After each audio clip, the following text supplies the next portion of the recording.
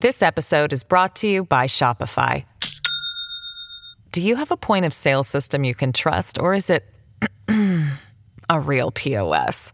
You need Shopify for retail. From accepting payments to managing inventory, Shopify POS has everything you need to sell in person. Go to shopify.com/system, all lowercase, to take your retail business to the next level today. That's shopify.com/system.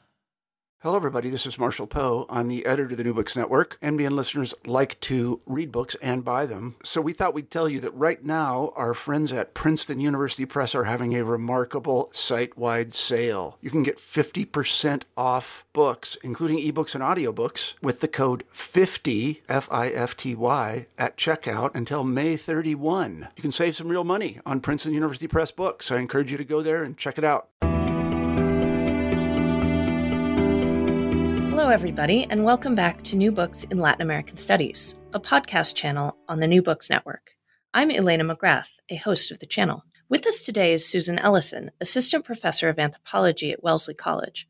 Her book, Domesticating Democracy, The Politics of Conflict Resolution in Bolivia, was published by Duke University Press in 2018.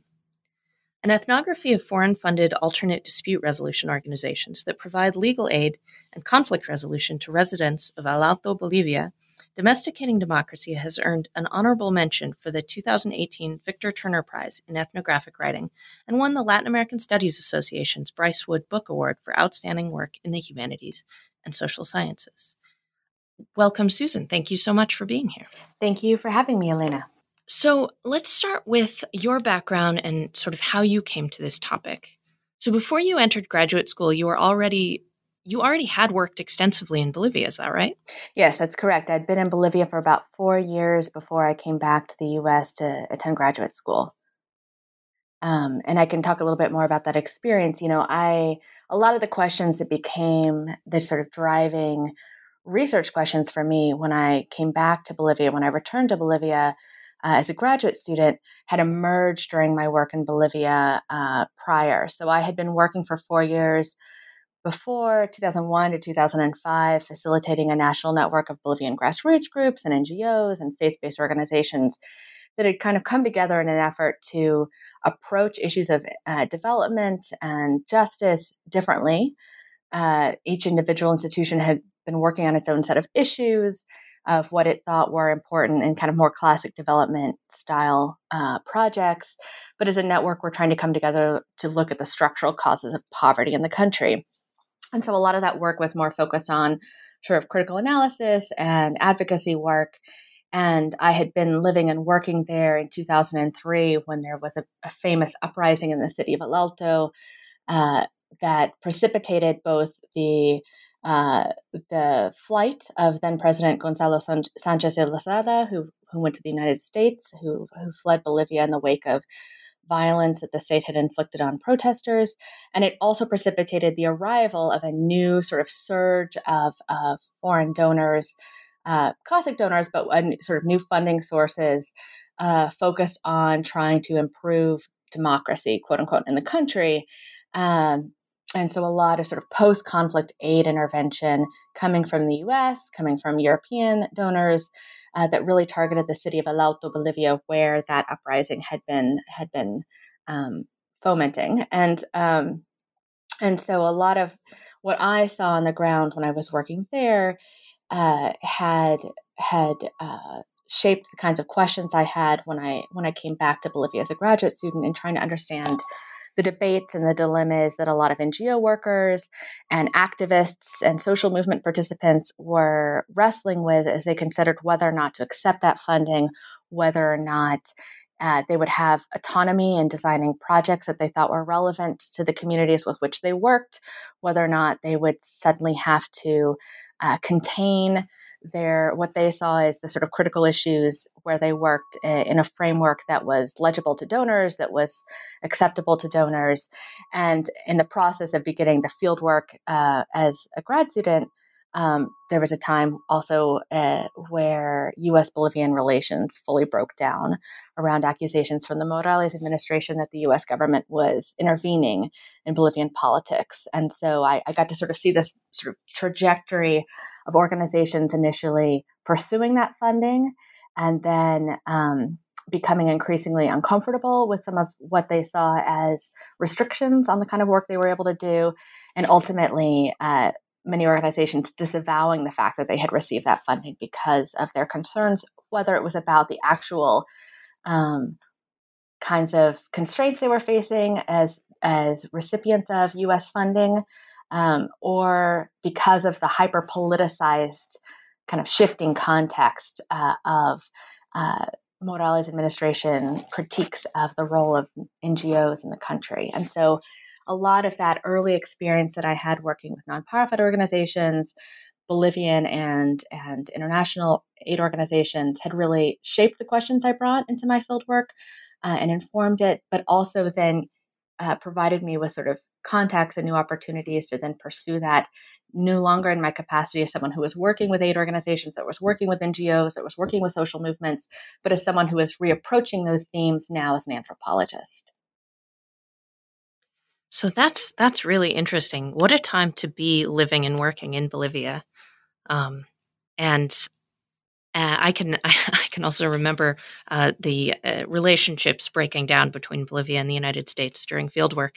But so let's start with, for listeners who aren't familiar with it, what is alternate dispute resolution, and how did you focus in on that as an emphasis? So alternative dispute resolution is an effort to basically encourage people to pursue conflict resolution outside of the state legal system. Although that I want to be careful in saying that when I talk about like all informal or formal or outside or inside state legal systems, those distinctions are actually quite fuzzy in practice. And there's a lot of research among specialists who talk about the relationship between the state legal system and alternative spaces of conflict resolution.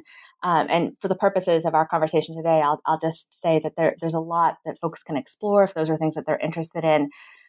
Those distinctions tend to be the kind of effort to pry apart the courts, for example, from mediation spaces are something that people often who are practitioners are thinking about in terms of providing people with a means to resolve conflict without having to go to the courts.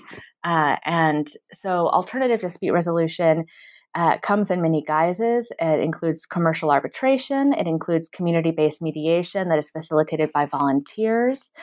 It's something that is familiar in the U.S. context in the 70s with the San Francisco Community Boards, where there was an effort to encourage people to address conflicts with neighbors, with friends, with spouses, with exes, through spaces that were not that would enable people to find solutions to their conflicts without having to go to court.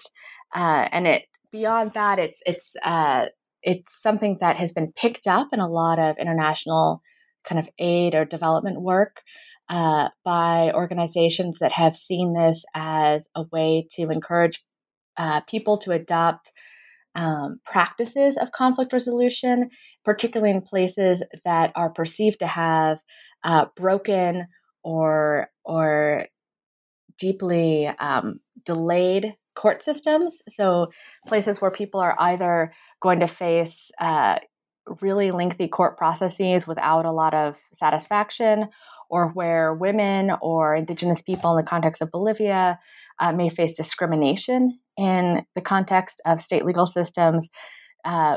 Advocates of alternative dispute resolution tend to see this as an opportunity to encourage people to find solutions that will be more satisfying to everyone involved outside of those institutional spaces of the court system. In the U.S. context, we are often familiar with them in terms of, court-mandated mediation before going to court. A lot of people now, it's taken for granted that if you're getting a divorce, you're going to go do mediation ahead of pursuing a solution through the courts to those issues. And so it's become pretty normalized in the U.S. context and in many other parts of the world. And part of what I'm looking at in the book is the way that this sort of platform gets picked up by a variety of different organizations, including USAID and its It's contractors, so a number of different for-profit development firms that are implementing different USAID contracts, as well as some European donors and other NGOs that begin to promote this as a way to help the poor in particular, women and indigenous Bolivians in particular, find more satisfying alternatives to the court system. And I can talk a little bit more about how I see this within a broader kind of panorama of democracy assistance programs and efforts to kind of transform the way that Bolivians actually engage with the state itself, depending on what would be helpful for folks. I think that would be very helpful. I mean, one of the things you outlined very effectively in the book is this. So ADR is something that many people embrace because the judicial system and other forms of bureaucracies are seen as either broken or extraordinarily difficult to navigate. But then there's this other side. And so a tool for like making government work better, but there's this other side of it where it becomes a tool for inculcating the right kind of self-governance in a country where people, Bolivian people, are often accused of being too political or too unruly, too insurgent. Yes? Right, exactly. So one of the things I argue is that in some ways, the promotion of ADR, alternative dispute resolution, is in fact responding to some very real needs in the country in terms of people's deep distress in the state legal system, in legal bureaucracies, in the police. In some ways, these programs do very much identify very real issues. Having worked now more recently in the criminal courts and in various other institutional spaces within Bolivian legal bureaucracy, the idea that people would want to not be trapped in the grip of these bureaucracies is very real. People often do experience them as abusive, as expensive for people who are already struggling to make ends meet. And so in many ways, these programs do identify and respond to a very real need in the country. That said, part of the argument of the book is to say, we need to understand them not just as some sort of neutral technique or tool of helping people resolve conflict, but to understand that the way that they are encouraging people to deal with conflict or to deal with the sources of conflict in El Alto. And one of the things I talk about is the way that El Alto itself is perceived to be a pathologically conflictual place, a place filled with angry, frustrated, violent people. And that's a characterization that I find troubling and try and push back against, while nevertheless confronting the fact that people are dealing with very difficult issues and there is a lot of conflict. But part of what I'm arguing is that these programs then encourage people to deal with their conflicts in such a way that it tends to strip conflict down to its most basic level as sort of interpersonal disputes that can be resolved in these spaces between two individuals who are struggling with issues in a way that tends to depoliticize them, that tends to not show the broader political economic context that is driving some of these conflicts when we're dealing with mediation spaces, for example, but that also encourages people to, as you were saying, sort of assume this approach to dealing with conflict that promoters of these programs hoped would extend beyond, let's say, your conflict with your mother-in-law or your neighbor, but that these would inculcate people with particular skill sets and techniques of dealing with conflict that they would then extend to their participation in other much more explicitly political spaces. I would say these are political spaces as well, but the idea that Bolivians have a tendency to participate and are well known for, and particularly Alteños, for their strategic use of spatial occupation of neighboring La Paz, which is the seat of government. Their very effective uses of blockades and strikes and hunger strikes, that these kinds of tactics that have been mobilized by trade unions, neighborhood associations, social movements that have effectively made the voices of largely marginalized, poor, and indigenous Bolivians known and made that weight felt, which was most explicitly or most recently made clear in the 2003 uprising in El Alto, which I was living there. I was living in La Paz at the time, shut down neighboring La Paz, the seat of government, very effectively cut off access to food and gasoline, and cooking gas and things like that. That capacity, that sort of vice grip that the city of El Alto was able to exercise on Neighboring La Paz as a means to make its demands known in its critiques of various policies that El Teños found insufficient for their needs. That was seen by a lot of donors as threatening, as destabilizing, as antithetical to democracy, and that the idea that people would be able to learn these tools and techniques of conflict resolution as something that would not just remain in interpersonal disputes, but that could be extended to social political conflict is one of the things I'm trying to explore in the book, and to think about both why people find these techniques appealing, whether it's because they want to avoid going to court or because they think that there is something very valuable in learning a lot of techniques that we now often take for granted, such as learning to use I statements to express your frustration with someone as opposed to accusatory ones. But also why many people are very skeptical of these kinds of programs, and why some of them find it they're not just skeptical, but they find them very threatening to more radical forms of political engagement because they see it as a way of dampening, as some critics have referred to it, dampening class conflict or discouraging people from asserting their demands through more confrontational forms of political action like protests. And so this might be a good time to ask you to unpack a little bit the title of your book, because it seems like some of what you're getting at in your last comment is this space where what some might call the private sphere is then understood as a way of teaching tools for the public sphere as well. But there's other levels to your use of domestication in this book. Right. So I take this idea of domesticating democracy, and at the time when I was thinking about the title, I was aware of the fact that, especially in Spanish, domestication, I think in English doesn't quite have, or maybe I'm wrong, but it doesn't, to me, it doesn't have quite as highly charged a sense as it does in Spanish, domesticar, although I do think it translates in terms of the kinds of layers at which I'm trying to think about what it means to domesticate democracy or domestication of democracy. So the title is intended to sort of identify to get at what I identify as several different ways that these programs are engaged in forms of domestication, or urge us to think about the relationship between the domestic and sort of democracy. So the first is in the sense that domestication could be understood as a way of talking about what it means to tame or to pacify, to domesticate, like you're domesticating an animal.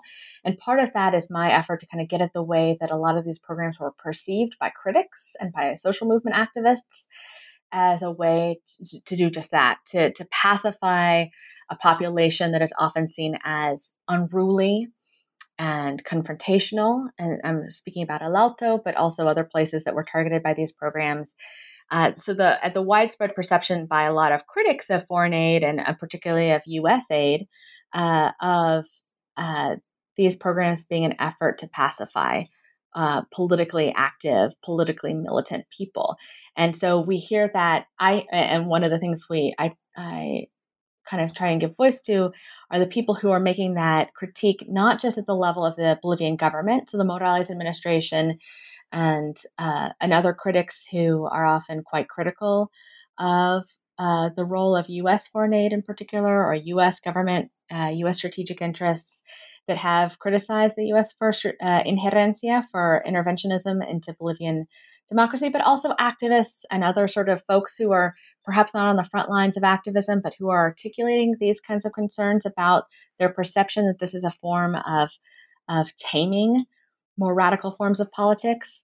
But I'm also thinking about domestication in the sense of what it means, what the domestic is. So in terms of domestic policy and questions of sovereignty in the country. So as the Morales administration has tried to sever or diminish, sever relations or diminish the import of the U.S., the sway of the U.S. in domestic policies, so many of the critiques about the ways that the U.S. has long pressured, or other sort of multilateral institutions that are heavily influenced by the U.S. has impinged on Bolivian sovereignty. Part of what I'm thinking about too is, so what does it mean? What is the domestic in terms of ideas about sovereignty? domestic also is a sense of making something your own. How in a lot of sort of anthropological work on these issues, it's about how is something rendered local. Are things rendered local in different kinds of practices, so that this isn't just sort of imposed model of development or model of encouraging people to grapple with their conflicts in other kinds of spaces. Is it made one's own by the practices of the various sort of employees of these programs who are trying to encourage people to adopt these techniques and tools in El Alto?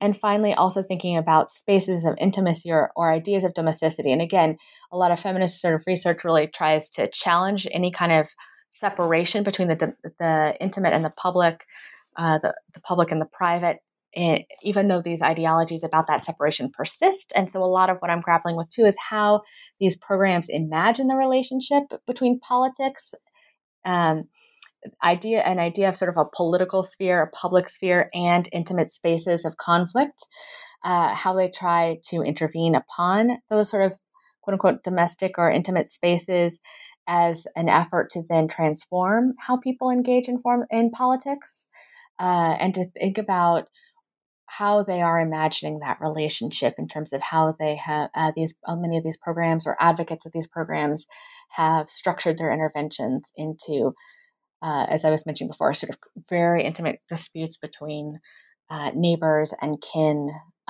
and other social relations.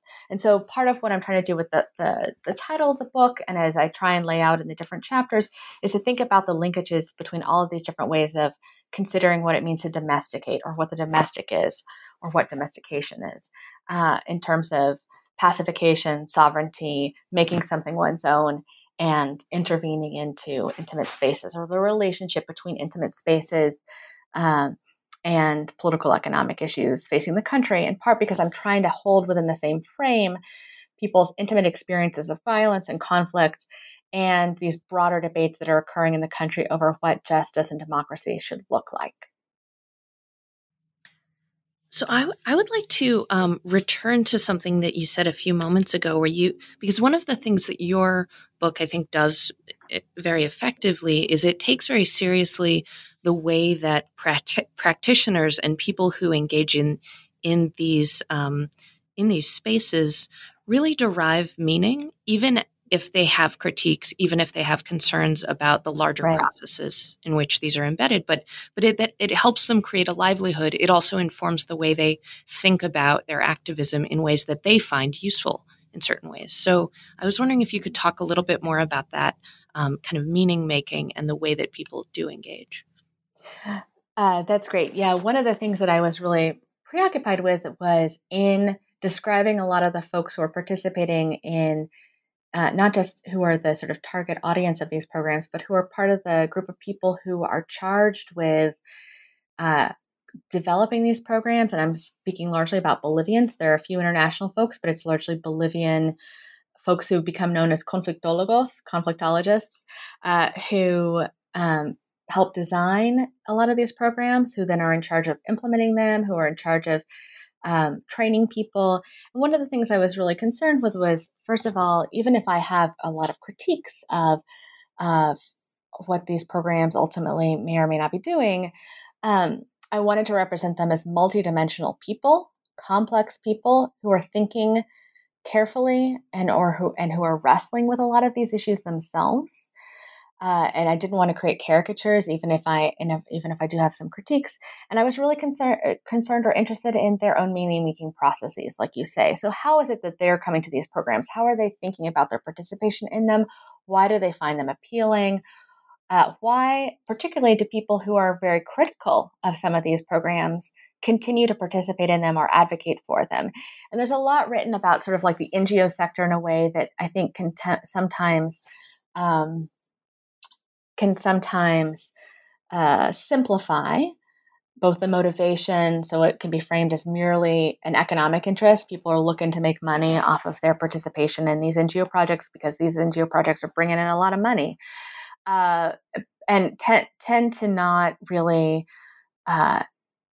grapple with how people are thinking about their own participation within those programs. There's a lot of good anthropological work on Anthropology of NGOs that I think is doing really thoughtful work on those issues. But in terms of the kind of debates that I heard when I was beginning to conduct research, I often heard the former, which was a kind of flattening of these particular people. And so, one of the things I do is I take a concept like culture of peace, this idea of building a culture of peace that has become so ubiquitous with the UN and others. There's an entire kind of field of conflict resolution studies that talks about conflict transformation and building a culture of peace that is a much more complex concept.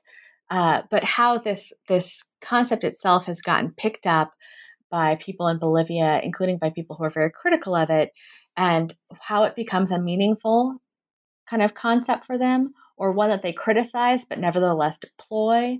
How something that is what we would say is a multivalent term. It's a term that means many different things to many different people, including people who find themselves on pretty polar opposite ends of the political spectrum, but who nevertheless may find this phrase meaningful or suggestive of a kind of Bolivia that they are trying to help usher into the world through their participation in these programs, or that they are actually challenging even as they use the same language. And so, one of the things I'm trying to do is to think about people who are often referred to as moral entrepreneurs in terms of the way that they're able to mobilize sort of do-goody type projects for drawing an income, but also how they are really wrestling with what it means to participate in these programs, what it means to them, why it means so much to them. One of the people who I feature is someone who, talks about her experience participating in these programs, of designing and then helping implement them, as her own kind of feminist awakening, as her own sort of realization about issues that she had not fully grappled with herself. And she, when she tells the story, she doesn't focus on USAID. She doesn't focus on debates about, is this an effective way to achieve justice for people? She talks about the physical labor of going to El Alto. She lived in La Paz, of going to El Alto at night, of traversing those streets, of feeling vulnerable, of meeting with women, of hearing their stories. And in that process, discovering something of herself. And so her understanding of her role in helping usher in these programs is very much focused on that very tangible kind of process of building relationships with people and confronting issues that she had not previously confronted. And so that becomes a really critical way of how she understands her own participation. And to go back to the domestication issue, it's also one of the ways she's someone who there were several people who in interviews would refer to ADR programs as made in Bolivia. They would do it, they'd say it to me in English. They would switch from Spanish to English and say it was made in Bolivia. And this sort of assertion that this is something that was born out of a Bolivian experience, and it was not just an imposition from a donor or their contracting organizations that they worked with, was, I think, largely forged because of these sort of bodily experiences of trying to create these programs. So part of what I'm trying to understand is how programs that people often can become very critical of can remain nevertheless central to their lives, and also why they can persist. So thinking about, programs that people or concepts like the culture of peace concept that people who have been charged with implementing or promoting begin to criticize, and yet it becomes a part of how they even understand their own experiences and how they articulate what it is that they want for Bolivia, even as they're trying to sort of contrast it to the programs that they may have previously participated in that they're now critical of. And so how this becomes a kind of way that people have a vocabulary about which to talk about the issues facing Bolivia. It's so much so that it becomes integrated into the Bolivian constitution. So these become in some ways inescapable kinds of frameworks for talking about what's happening in the country. And, in addition to trying to understand the meaning-making processes of these conflictólogos, part of what I'm trying to point to is how these then become deeply embedded in how critics and advocates alike are talking about what it means to achieve justice in the country and how to do that. This episode is brought to you by Shopify. Do you have a point of sale system you can trust, or is it a real POS? You need Shopify for retail. From accepting payments to managing inventory, Shopify POS has everything you need to sell in person. Go to shopify.com/system, all lowercase, to take your retail business to the next level today. That's shopify.com/system. It's such an interesting issue because as you kind of trace in the beginning of the book, there's a moment of kind of convergence between the interests of social movement activists, or sort of the languages that these social movement activists use in their attempts to make demands on the Bolivian state, and the priorities of donors and the interests of these NGOs that are also concerned with creating a governable and entrepreneurial Bolivia. But at least before Morales took power, they could share a set of interests that allowed them to work together. And then one of the things that you trace here is the way that kind of shifts after Morales is someone who, would even speak in terms of things like decolonizing bureaucracy, as you mentioned, Right. But then now has this interest also in preserving Bolivian sovereignty in the face of NGOs and the idea that the United States or Germany or another country would intervene. Right. And what's yet to be seen, and I think for the subject for future research, is to see what is that relationship in the wake of the sort of severing of this particular, particularly kind of looming presence of the U.S. What is that going to look like in the future as Morales has been very explicitly pursuing other kinds of relations with other kinds of donors and other states? And so, does that lead to some kind of freedom from the influence of those other sort of strategic interests of countries like China and Russia and others? Or does it just take a different shape? And what will that look like? What will it mean to decolonize bureaucracies, but also foreign policy? And I think that's something that there will be interesting research done on in the future, as people look back both toward what's been unfolding in recent years and what will be going forward, whether Morales wins the upcoming election or not. I think that's a really open and very interesting question. And also what it means to decolonize a state once you're in power. Yeah. Yes. That's unfolding as we speak. It is indeed.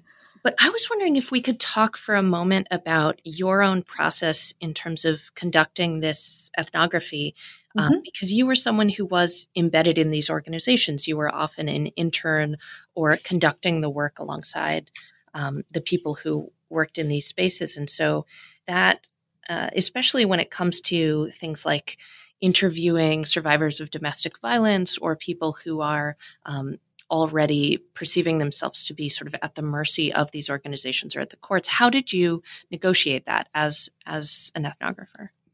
So that was something that I was really concerned about. So as you mentioned, I spent a lot of time, I interviewed people at different integrated justice centers, and that means that these were sort of conciliation centers that were created by USAID that were in neighborhoods targeted because of their quote unquote conflictualness in El Alto, but also in other parts of the country that were perceived to be places where there was a lot of conflict, among other issues related to the drug war and immigration or migration.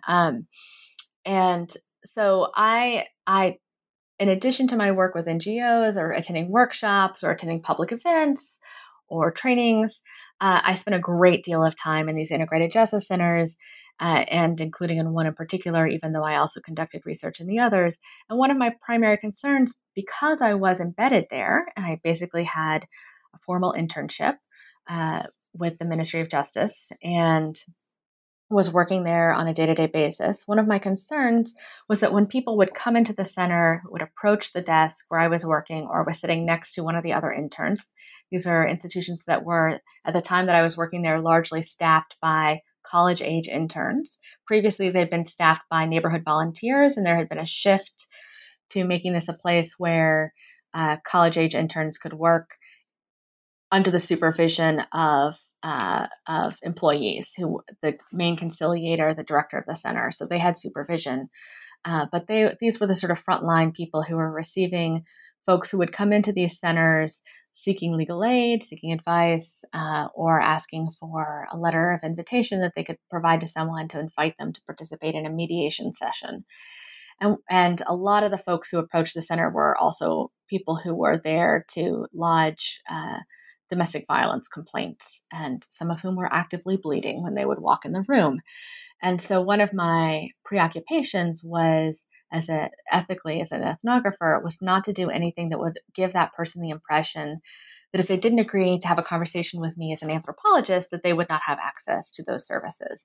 And so in most cases, if I was receiving someone who was coming in and I was typing up their case into a case sort of file on the computer system, or explaining to them what their options were, or if I was sitting next to another intern who was doing that, I encountered them first as someone who was seeking a particular service, and then only later, usually after they had their sort of case file uploaded, or had their letter of invitation to conciliation, or had their other kinds of questions addressed, I would approach them either that day or another day. A lot of people I saw over and over and over again. And so depending on, and again, this is one of those sort of subjective things as an anthropologist where I was trying to kind of pick up on whether or not someone felt too vulnerable.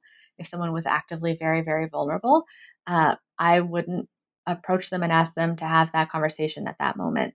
But I might later, when I would see them, when they would come back on another day, say, explain who I am, explain that I was an anthropologist, what my project was, and then ask them at that stage if they would be willing to have another conversation.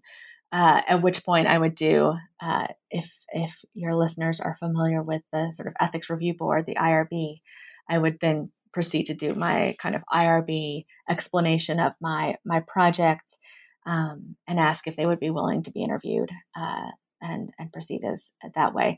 But it really did mean a lot of times I was having to kind of gauge where people were at when they were approaching the center. If they were just there to ask a question about, something that wasn't terribly sensitive, I felt more comfortable saying, hey, can I introduce myself? This is what I'm doing. This is why I'm here. But in cases where people seemed very vulnerable, upset, or were dealing with violence issues, I was much more cautious in when I would talk to them about it. There's a lot of really excellent work by anthropologists, ethnographers who have worked in other kinds of similarly sensitive institutional settings. So Summerson Carr, who's a wonderful linguistic anthropologist who has worked in addiction treatment centers, and talks about that, and who came, I believe she came to that work after previously being a social worker. I may be getting that wrong, but had also come with a similar kind of background to mine of having worked in a particular field and then transitioned to being an ethnographer, drawing on that background experience. Angela Garcia is another person who is embedded in an addiction treatment center, and was also sort of grappling with some of these ethical issues about being present when people are very vulnerable and how to handle that ethically.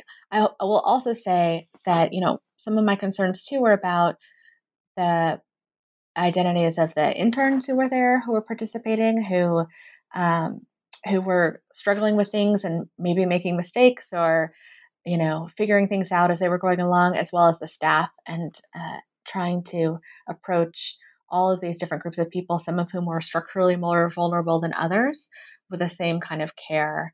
As I was present, on the day-to-day kind of life of this institution, it meant that I saw people at their best and I saw people at their worst, and they saw me also at my best and my worst too. And so really wanting to be respectful about how to both, as I mentioned earlier, render people as complex human beings who are grappling in some cases with very difficult circumstances. When you're a 19-year-old intern and you're day-to-day dealing with a lot of violence, that was weighing down on a lot of the young interns as well. And trying to hold all of that together in terms of, thinking about both what I was witnessing as an ethnographer when I was approaching people for permission to interview them formally, and when I was invited into particular spaces like conciliation spaces as well. And also not making myself not present in other spaces where there was concern that my presence might make people feel like the reason that they were there to do mediation was somehow was somehow going to be biased because of my presence. And that the opening vignette of the book is about me accompanying someone to deliver a letter of conciliation, an invitation to do mediation.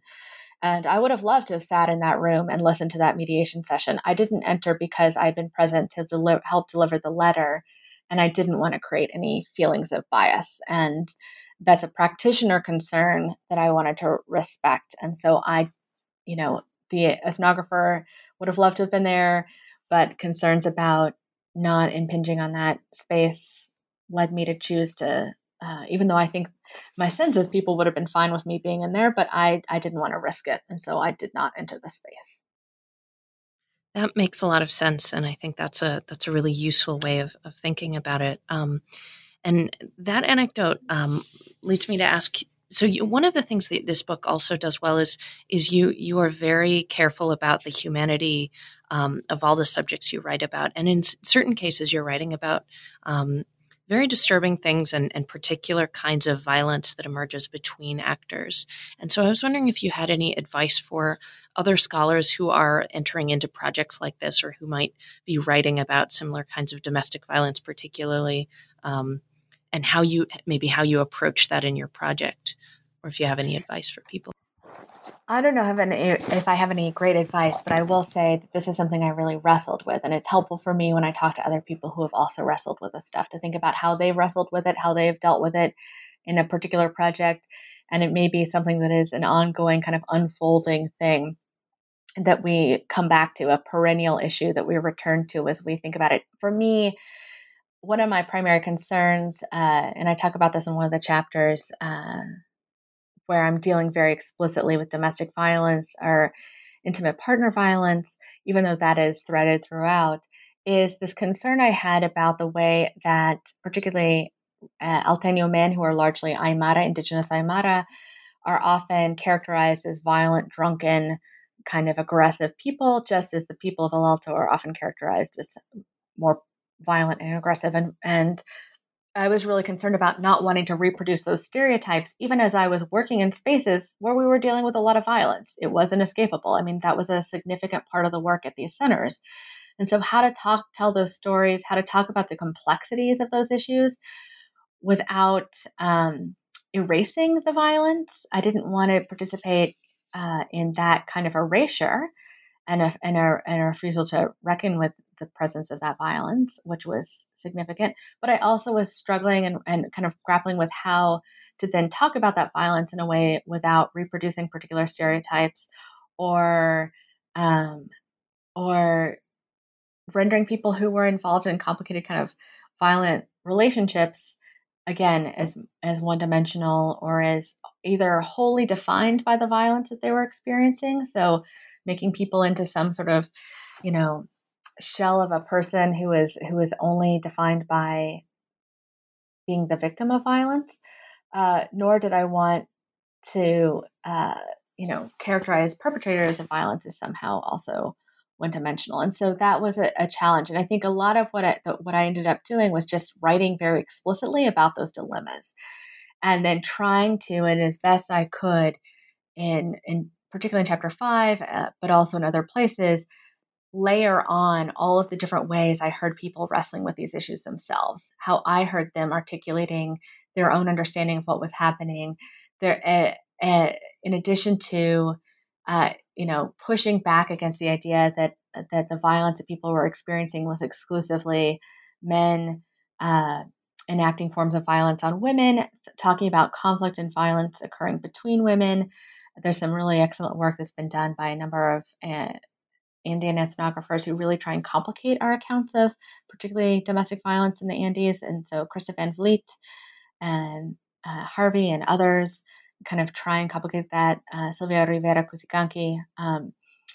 But then also trying, I think very importantly to me, to show that people experience joy and happiness and playfulness and amid their sort of grappling with these issues as well. And so that people were not reduced to kind of sad victims, but that all of these things could be present in a particular person's life, including great pain and great sorrow and great joy, and that these were folks who were critically thinking about their own experiences of violence. That this wasn't just me coming in and saying, "Here, let me explain to you what's happening to folks here," but rather people were engaged in their own kind of theorizing and understanding and unpacking of their experiences of violence, whether it was inflicted by a sister-in-law or whether or not they had also hurt someone in their family as well, or a neighbor. And so I think part of it has been me trying to just be very open about how I was wrestling with the representational issues of that. So the representational politics of laying bare certain experiences of violence that I was encountering in these centers, while also then trying to bring in all of these different voices and have them all kind of in conversation with each other.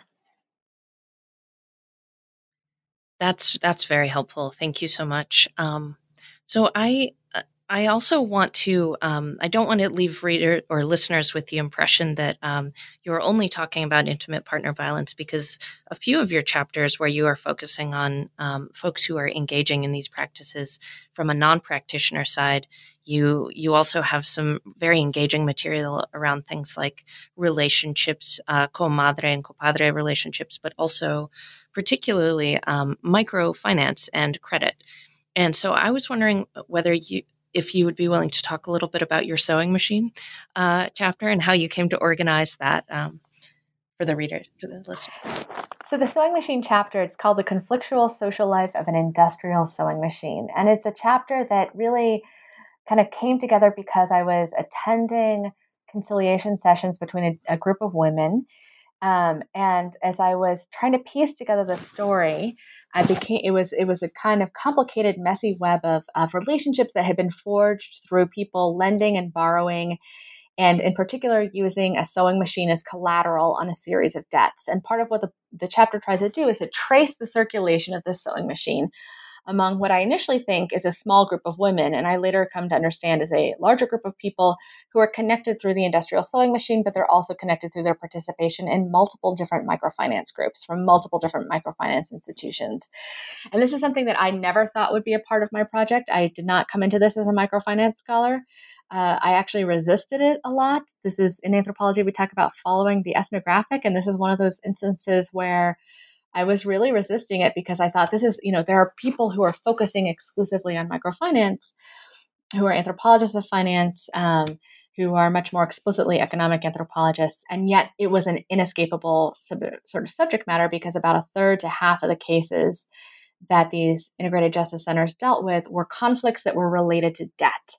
And what I try and show in the sewing machine chapter is how these relationships between friends and kin, compadres, comadres, people who are in fictive kin relations as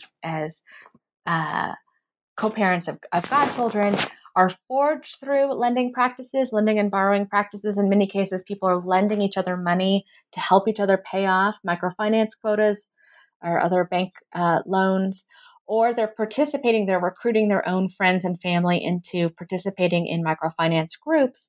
And as a consequence, as people are finding themselves more and more heavily indebted and unable to pay off those loans, an enormous amount of conflict, including violence, was occurring.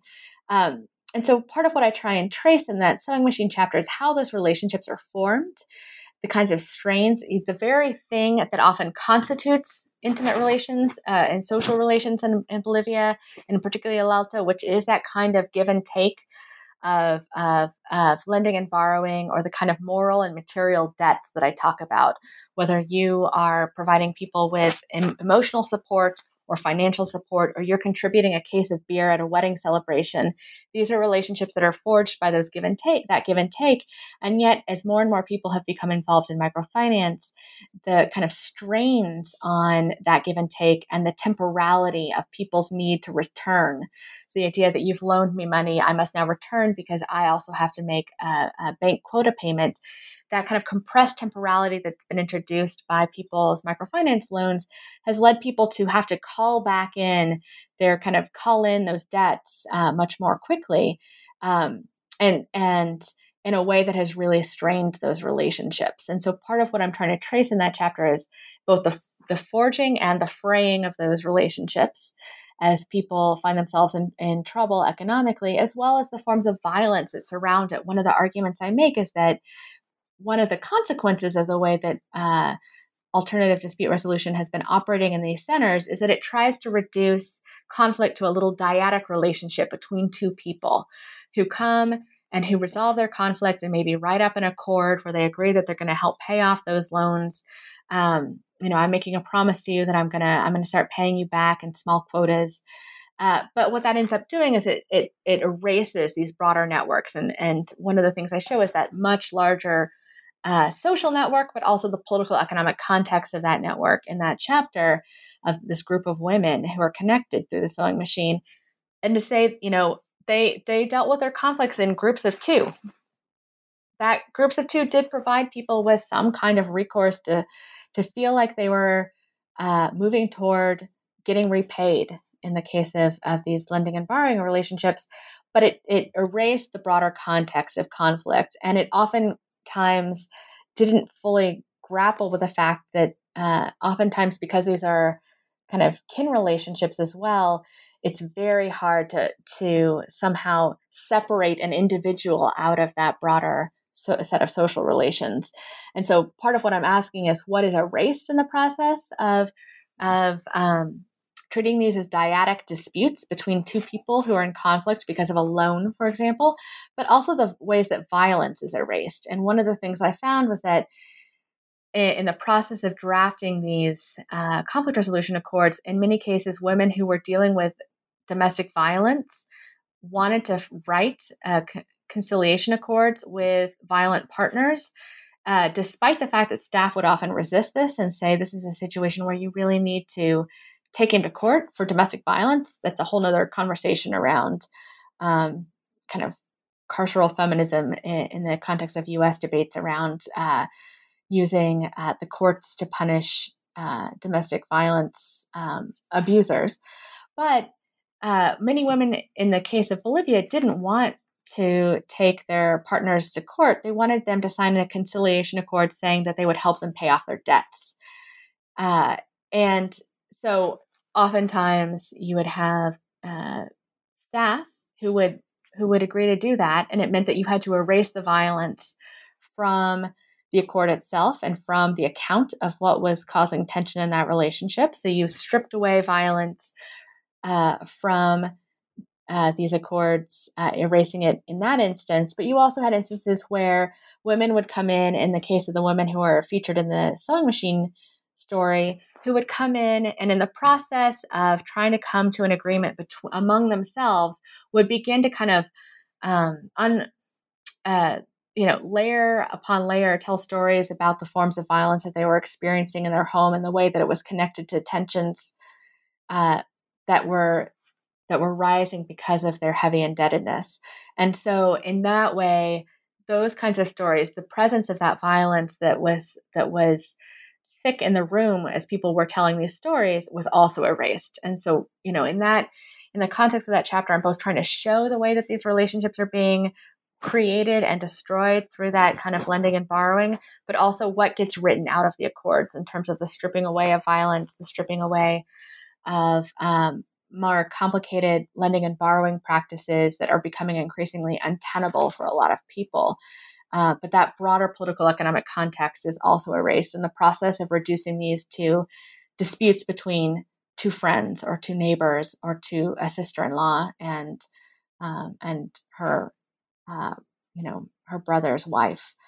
So trying to kind of repopulate that story about what appears to be the circulation of a machine as collateral on a couple of loans with that broader context is the larger project of that chapter.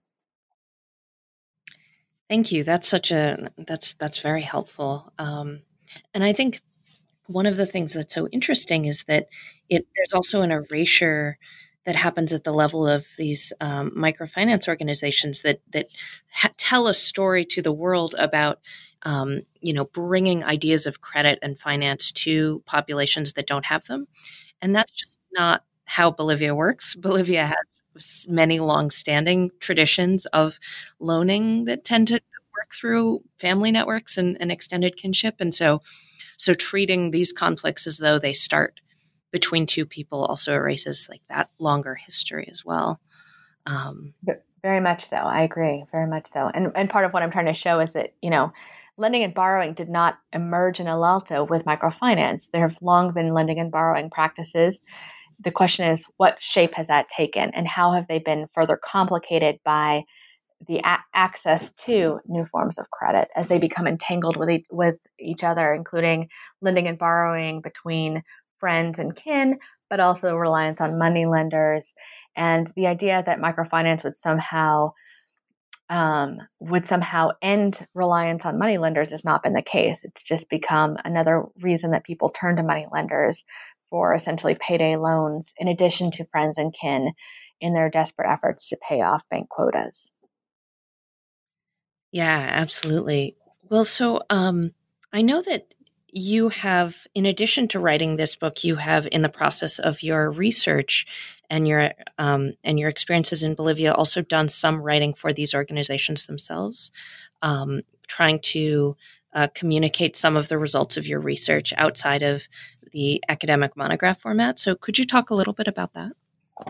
Sure. And these are pieces of writing that will never appear in any other kind of format besides internal memos and reports that I drafted for some of the institutions that I worked with. And that was at their request, and also my attempt to kind of be responsive to what would be relevant and interesting and important to them, to use my background as an ethnographer in a way that would sort of be useful to their own interests and questions. So I have the book, and I have some articles. And one of the things I often wrestled with was in trying to kind of report back to people about what my research findings were. The kinds of questions I was asking as an anthropologist were not always the kinds of questions that they were most interested in. If I'm dealing with practitioners in these conciliation programs, a lot of their concerns were about how to improve communication and coordination and morale, but also treatment of clients in the centers. So how to receive people in respectful ways, how to help interns be responsive to clients, how to anticipate sort of breakdowns in office interactions, which is sort of typical stuff that people wrestle with when they're working in offices, and especially when they're working in offices that are dealing with very difficult issues like violence. But also, having worked some in courts and in other spaces as well, oftentimes the kinds of things that they wanted me to provide for them were oriented around very particular kinds of questions that were pressing to them. And so, even as I'm doing research and I'm trying to kind of forge relationships with people and be responsive to what is of value to them, it's meant writing different kinds of reports on my work. So I've sat down and I've explained kind of the arguments and the interventions, the more theoretical interventions that I'm trying to make about within the book to various groups of people who appear in the book, who whether it's providing a report back to the Ministry of Justice or a report back to the Integrated Justice Centers, or just sitting down and telling people what I argue in the book at different stages. And I did that all along the way of from the dissertation stage to the final printing of the book. And I will ultimately be working on translation of the book and articles. But it's also meant writing very different kinds of pieces that are for very specific audiences, and pushing me to think about how to really concretize some of my own kind of findings, but then also to draft things that will never appear, that don't appear in the book, that will never appear in an article, but that are responsive to the concerns of a very particular audience. And I think that's an important thing to do as well, because as much as I can try and be transparent about my arguments and my findings that are peer in scholarly writing, that is not always what interests people. And I want to use this sort of tools that anthropology offers to answer other kinds of questions that are going to be more pressing to people. I try and bridge the two, right? So I still try to convey why I think what I'm arguing in the book is significant and worth taking seriously. And I find that oftentimes it's a lot of the folks who worked with NGOs or who are dealing with the issues related to debt who find things that I'm arguing in the book very compelling and relevant to their own understandings of their own experience. But, staff working in an organization are also going to want to figure out how to continue to improve on the day-to-day work of their institution. So even if I'm critiquing that institution in terms of these sort of larger patterns, I'm also trying to be responsive to their interests and needs as well. And so it ends up meaning that you write very different kinds of writing for very different audiences, which I think is a good exercise in general. And it also forces me to kind of go back and forth between these different registers of how we think about the work that's being done in these kinds of institutional spaces as well. Well, thank you so much for all of your thoughtful answers, and I really enjoyed reading the book and had fun in this conversation. And I just wanted to say thank you, and I look forward to talking again. Thank you, Elena, and thank you also to the New Books Network in Latin American Studies for the opportunity to talk about the book. I appreciate it.